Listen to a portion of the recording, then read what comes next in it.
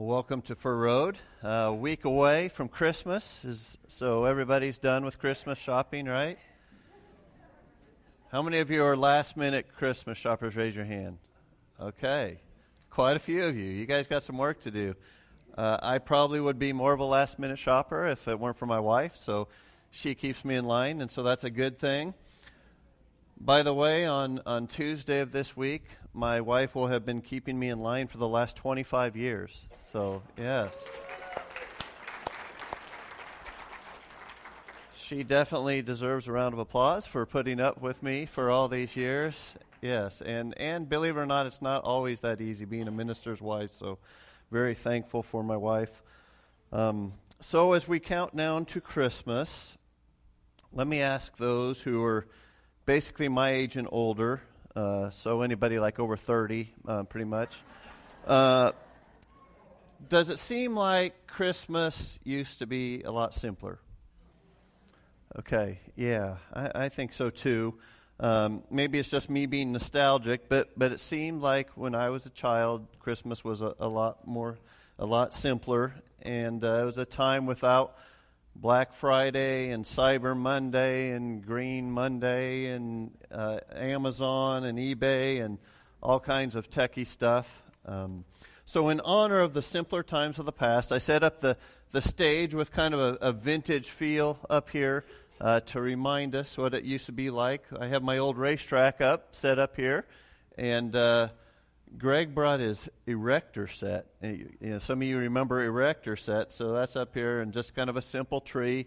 But it did that for a purpose. It's to remind us that when you kind of strip away all the stuff of Christmas, the busyness, the message of Jesus coming into this world is a very simple message, but a very profound message, a message that changed the world forever. That our world will never be the same after the birth of the baby Jesus. And so before we begin, I just want to ask you guys to kind of take a deep breath and push aside all the busyness, the things that you're thinking about. Some of you are in your mind already. You're thinking, I got to do this week. I need to do that. And so we just want to push those things aside and just focus on the simple message of Jesus. Can we do that for a little bit? And so let's take a deep breath. Okay, let me pray just to kind of help us do that. Father, we come before you right now to honor you and remember the birth of Jesus. And I pray that for a little bit here, you'll just help us to focus and soften our hearts and hear what you want us to hear this morning. It's in your name we pray. Amen. Some of the things I remember about my childhood at Christmas time, first of all, I was always excited to receive the JCPenney and the Sears catalogs. They were thick catalogs, you remember that? And I'd go to the back of the catalog right away because that's where the toys were. And I'd look through the toys and I'd circle all the toys that I wanted. I don't think I ever got any of those toys, but it was fun to dream, right? You know, a kid could dream. And so that was fun. On Christmas Day, we would usually open up our presents in the morning. Usually my Grandma Tony would come spend the night with us. Because my Grandpa Tony died the year before I was born in 1968, so she would come with us. We'd open up our presents. We'd have a special breakfast, and then about noontime, we'd go to my Grandma Doty's. She lived about half an hour away, and my cousins and I would kind of try to figure out what we had under the tree. Maybe some packages got torn a bit before it was time to, I'm just saying, maybe. That might have happened a time or two. And snow in Iowa, there was actually a pretty good chance that we would have snow on the ground at Christmas time. Now it seems like a thing of the past. Unless you watch like a cheesy Hallmark movie, there's always snow, right, all around on those. But I hear Doug Hetty says there's at least a chance this year that we will have snow on the ground. Is that right? Have you heard that? Last time I looked, it was down to like a half an inch on Friday. So I'll believe it when I see it here, but that would be awesome. I've talked to several people this week about some of their memories from Christmas when they were children. Nancy Hartley, you know Nancy. By the way, she was in the hospital this week, and she's out of the hospital now. She's in Joplin Gardens, doing much better. She just remembered that her big thing she would get was an orange in her stocking, and she was happy, excited about that. Her biggest prized possession one year, she got a red wagon, and so it was her prized possession for years. George and Linda Lawrence, they also talked about very simple Christmases. Sometimes they would get some clothes, and George one year also got a red wagon that he was so happy about having that wagon. Pearl Hogan also talked about getting an orange in her stocking, and she was excited about that orange. So do you think our kids now would be excited about getting an orange in their stockings for their present? Is that what you guys want? Is that on your list? No? Oh, probably not. Yeah. We always put an orange in our kids' stocking just, I don't know, out of old time's sake. I think they just put it back up in the refrigerator, But Christmas times have passed. It was fun, and Christmas is still fun, but it is hard, I think, with all the stuff to stay focused. I got you guys talking now. You're thinking about your Christmas times. All right, come on back. All right, come on back. So let's switch now to the spiritual side of things. I want to start actually by going back hundreds of years before the actual birth of Jesus this morning. And God promised that a Messiah would come into the world. It was through his chosen people, the Israelites, and the Savior would come from the line of David. And the problem is that things got really messy along the way for the Israelites, if you remember. They forgot how important it was to actually follow God. And after God had brought them into the promised land, it wasn't too long, if you remember, before they started rebelling against God. They started following other gods, and eventually they divided into two nations. God called one Israel. One was called Israel, one was called Judah, and they both struggled to follow God. Eventually, both nations were kind of shells of their former selves. Israel went down first. Judah went down second about 150 years later. And God started using language like the remnant of Israel. Okay? And when we think about remnant, we think about, what's left over. We think about the leftovers. We think about a piece of fabric, the remnant, just the leftover part that you have. And that's kind of what it was with the Israelites. But God continued his plan. He continued to carry out his perfect plan through imperfect people, and I don't know how he did that, but he always does. And so I want to share a few thoughts on the way to the birth of Jesus this morning, a new kind of king. You can follow along on the back of your bulletins if you want to. Preparing for a new kind of king. The first thing I want to point out is this. Here, the belief was this. It was going to take a strong military king to restore Israel. Okay, Israel thought that the only way that they could be restored as a nation would be to send a military rule to help them rise up. And so they believed this Messiah would be a powerful king. Once the Israelites turned their backs on God, military battles became a way of life for them. Okay, that they would win if they had God on their side. They would lose if they rejected God at the time. And most of the kings rejected God. And so God rejected them. He warned them this would happen when they wanted a king, remember? He said, it's not going to be a good idea, but they didn't listen. So God raised up some prophets who tried to warn them about what would happen if you don't turn back to God. But then in those prophecies, we started to see prophecies about a coming king, a Savior, a Messiah. And so then, after that period of prophecies were given, we have what's called like the silent period. In between the Old Testament and the New Testament, we have 400 years where we don't have any official word from God. It doesn't mean God wasn't working. We just don't have any official word from God.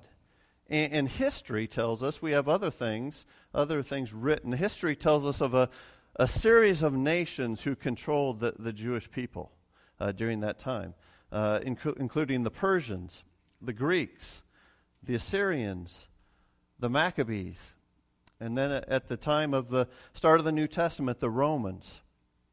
And they had been an oppressed people for hundreds and hundreds of years by the time Jesus came into the world. And it seemed like the only solution would be for God to raise up this military king. Surely that's what God was going to do, and he was going to help them come back to their former glory. And so listen to one of these prophecies. It's given in Isaiah chapter 9, verse 6 and 7. Isaiah 9, 6 and 7. For to us a child is born, to us a son is given, and the government will be on his shoulders. And he will be called Wonderful Counselor, Mighty God, Everlasting Father, Prince of Peace. Of the greatness of his government and peace there will be no end. He will reign on David's throne and over his kingdom, establishing and upholding it with justice and righteousness from that time on and forever. The zeal of the Lord Almighty will accomplish this. So let's start with verse 7. We'll come back to verse 6. It says, he will reign on David's throne and over his kingdom. Now, if you're in the middle of being oppressed, you hear this prophecy, and you say, yes, this is awesome. Okay, this is what we're waiting for. God is going to make all those nations pay for what they've done to us. That's the lens that they're hearing this and they're seeing this through. They were thinking Savior in terms of saving them from their situation. Of course, we can look back now and see that God was sending a Savior for all the world, all mankind, and we know that Jesus was not a military king, but try to just put yourselves in their shoes for a little bit. So first of all, they believed that it was going to take a strong military king to restore Israel. The second thought is this: we tend to see what we want to see and hear what we want to hear. Don't we do that? Our human nature is to see things through our own lens and hear things through our lens. And I think it happens all the time. So let's go back to verse 6 for a minute. It included words like Wonderful Counselor, Prince of Peace, Everlasting Father. Okay, those don't, to us, they don't really sound like military words, do they? Okay, the word for peace here is shalom, which is often used in reference to an appearance of calm and tranquility for people or nations. The Hebrew word for wonderful is pelah, which actually means wonder or miracle. So the wonderful counselor doesn't just mean delightful and pleasing, but also miraculous. This king would be a miracle-working counselor, not a gruff or angry counselor, but a wonderful counselor.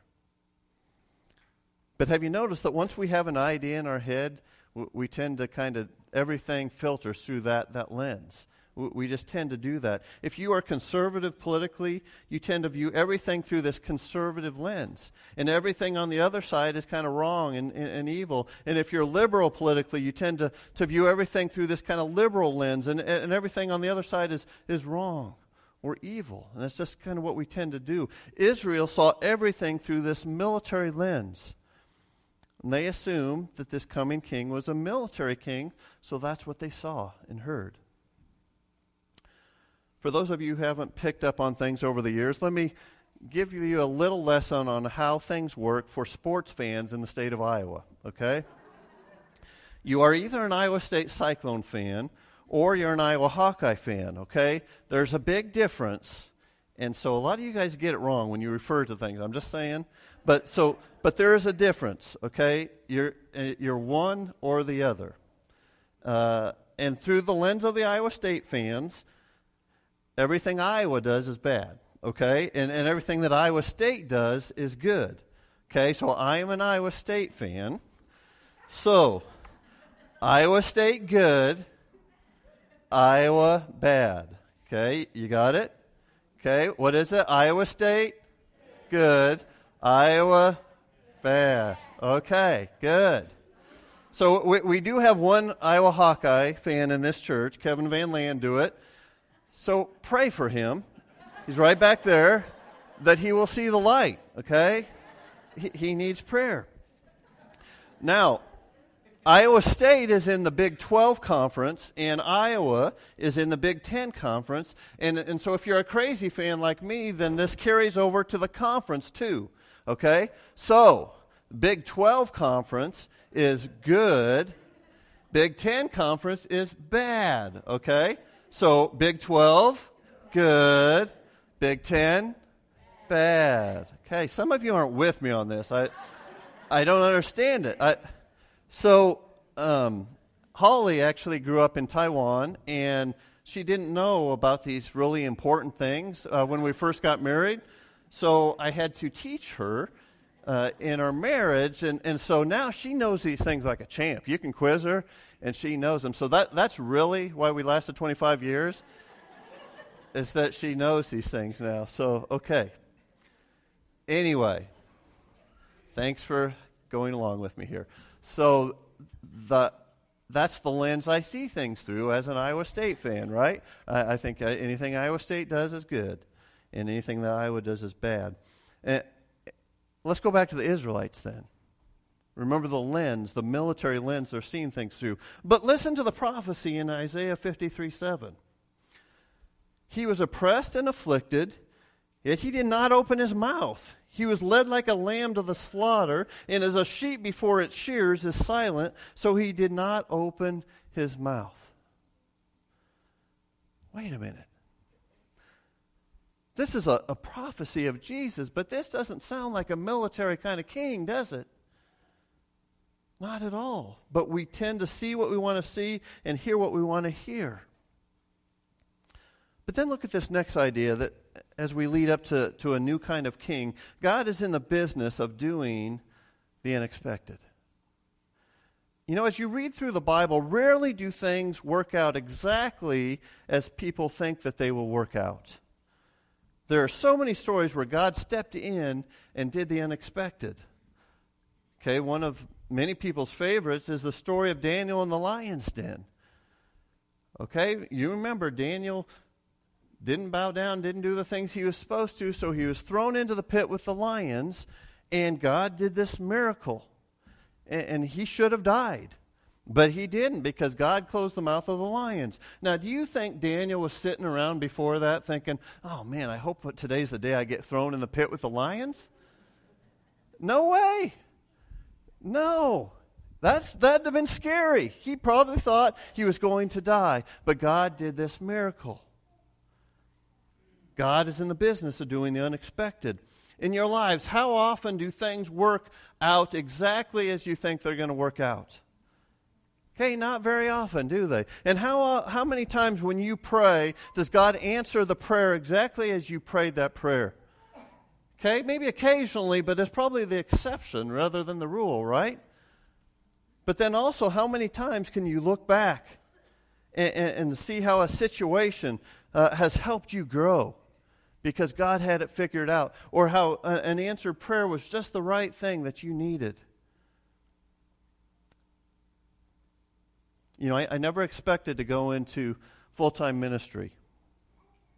I grew up in the church, but when I went to college, the idea of going into full-time ministry as a career wasn't even on my radar screen, okay? So here's the radar. Here's your normal blip. My blip was out here. I didn't even have that idea. And you know, I went to college to play football and to major in business with the hopes that one day I'd make a lot of money. That was kind of my goal. And I would have laughed at you if you had told me that God had a very different plan for my life.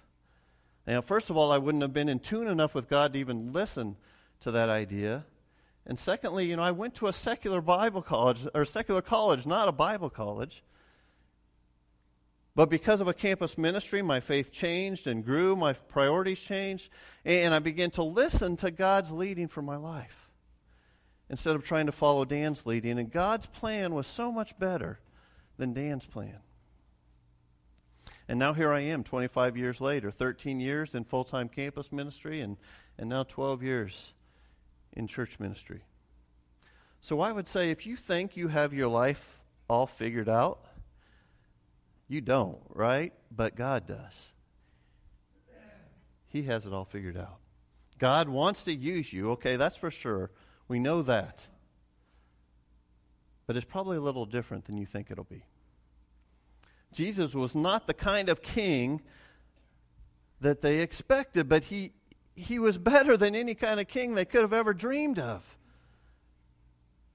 I love Ephesians 3:20 and 21 that says, "Now to him who is able to do immeasurably more than all we ask or imagine, according to his power that is at work within us, to him be the glory in the church and in Christ Jesus throughout all generations, forever and ever. Amen." Okay, God is in the business of doing the unexpected. Bigger things than we could ever even imagine. Isn't that awesome? And then when we look at the story of Jesus, we also realize that God often uses the underdog to show his power. Have you noticed that God often uses the least expected person to accomplish his will? Have you ever noticed that? When God chose Saul to be the king by being anointed through Samuel, look at what it said in 1 Samuel 9:21. Saul answered, "But am I not a Benjamite from the smallest tribe of Israel? And is not my clan the least of all the clans of the tribe of Benjamin? Why do you say such a thing to me?" Saul's saying, "No way. No." But 1 Samuel 10:1 says, "Then Samuel took a flask of oil and poured it on Saul's head and kissed him, saying, 'Has not the Lord anointed you ruler over his inheritance?'" You see, God often uses the underdog to show his power. And then when God chose David to be the next king, and he was also anointed by Samuel, look at what it says then. This is now in 1 Samuel 16, verse 6 and 7. "When they arrived, Samuel saw Eliab and thought, 'Surely the Lord's anointed stands here before the Lord.' But the Lord said to Samuel, 'Do not consider his appearance or his height, for I have rejected him. The Lord does not look at the things people look at. People look at the outward appearance, but the Lord looks at the what? The heart.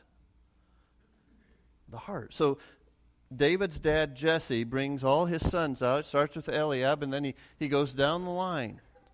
Okay, 7 sons in all. And each time it's like, no, that's not the one, no, that's not the one. And so finally they get to the end, and Samuel says, "Well, do you have any more sons?" And Jesse's thinking, "Well, yeah, I got this one, David, but he's out taking care of the sheep. I'm sure that's not the one." And of course, you know the story. It was the one. And God used him in an amazing way. The underdog. And God's power was on display. And then we think about the story of Jesus. Talk about an underdog. Bethlehem was a town that was not known for much at all. Jesus was born in a stable or a barn, basically. His parents weren't famous. They were poor. And who did God announce the birth to first through a heavenly host of angels? Who was it? The shepherds. Are you kidding me? Talk about underdogs, a bunch of shepherds, and the whole sky is full of angels. Nothing about the birth of Jesus gave us the idea that this would be a king that would go on to be the Savior of the world. In our worldly standards, in our eyes, in our lens, it doesn't make sense. And then one last thought. I've referred to it several times already. Jesus lived a life of peace, not violence. One of the biggest problems that many people had with Jesus at the time is that they so wanted to be able to escape the oppression of the Roman government. And he wasn't raising up an army to fight the government. So let me give you an example of this. You know the story of John the Baptist. His job was to prepare the way for Jesus, and he did. He did a great job with that. And he recognized Jesus. You remember when he came to be baptized, and Jesus said, "John, I want you to be the one to baptize me." And John's like, "No, I can't even tie your sandals, Jesus." But he did. He baptized him. But then at one point, John was arrested. later on. And I think John himself started to wonder if Jesus was the one. If we look at Matthew 11, verse 2 through 5. When John, who was in prison, heard about the deeds of the Messiah, he sent his disciples to ask him, "Are you the one who is to come, or should we expect somebody else?" Jesus replied, "Go back and report to John what you hear and see. The blind receive sight, the lame walk, those who have leprosy are cleansed, the deaf hear, the dead are raised, and the good news is proclaimed to the poor." Now, why is John asking this question? He knew before who Jesus was. I think John was asking the question because he didn't fit the perception of what they thought the Messiah was going to be. He should be establishing a military presence. Why wasn't he doing that? And Jesus said, "John, tell John this. This is the kind of king that I am." And he listed off his miracles. The blind receive sight, the lame walk, those who have leprosy are cleansed, the deaf hear, the dead are raised. You decide, John, if I'm the one that was to come. You know, here's the thing I think we tend to do. I think we're a lot like the Israelites, maybe in a different way, but we have our own ideas of what the king should be, what he should be like. And if Jesus doesn't fit into our perfect little box, we begin to wonder. We want a perfect little Jesus who we can put him in our pockets, and we pull him out when we need him, and we want him to answer our prayers exactly like we pray them. And we don't want him to infringe too much on our lives. You know what? We want a convenient Jesus. But that's not the kind of king that Jesus is. If I were to summarize what kind of king Jesus is, there's two words that come to mind. He's a servant king. He's a servant king. The words servant and king, you know, that at that time they seemed to be very different. They didn't go together at all.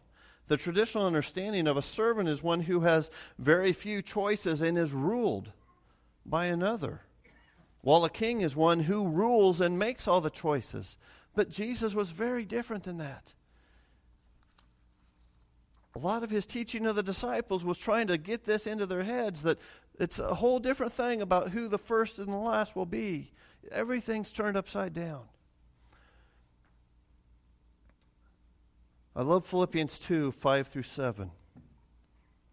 It gives us an idea of the kind of king that Jesus is. Your attitude should be the same as that of Christ Jesus, who being very nature God did not consider equality with God something to be grasped, but made himself nothing, taking the very nature of a servant, being made in human likeness, and being found in appearance as a man, he humbled himself and became obedient to death, even death on a cross.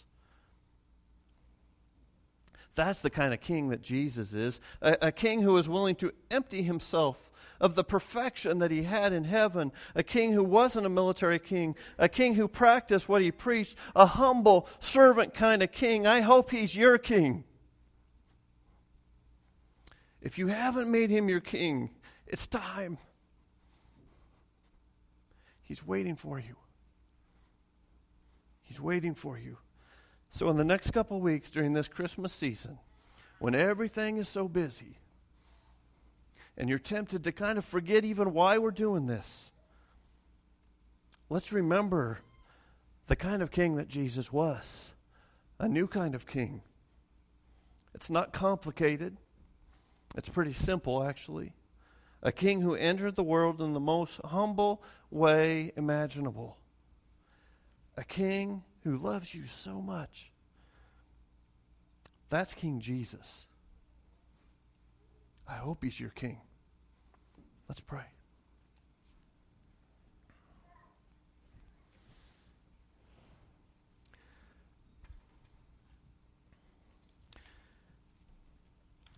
Heavenly Father, I'm so thankful that you are the kind of king that we need, not the kind of king that we think we need. And throughout history, you have been doing the unexpected. You've been surprising people. Yet we still try to kind of put you into our own little box of what we think you need to be. I pray this Christmas season that we can just, through the story of baby Jesus, a simple story, that we can just be in amazement and awe of what an amazing and incredible King you are. And I pray that every one of us has made you the King of our lives. We love you, Lord. It's in your name we pray.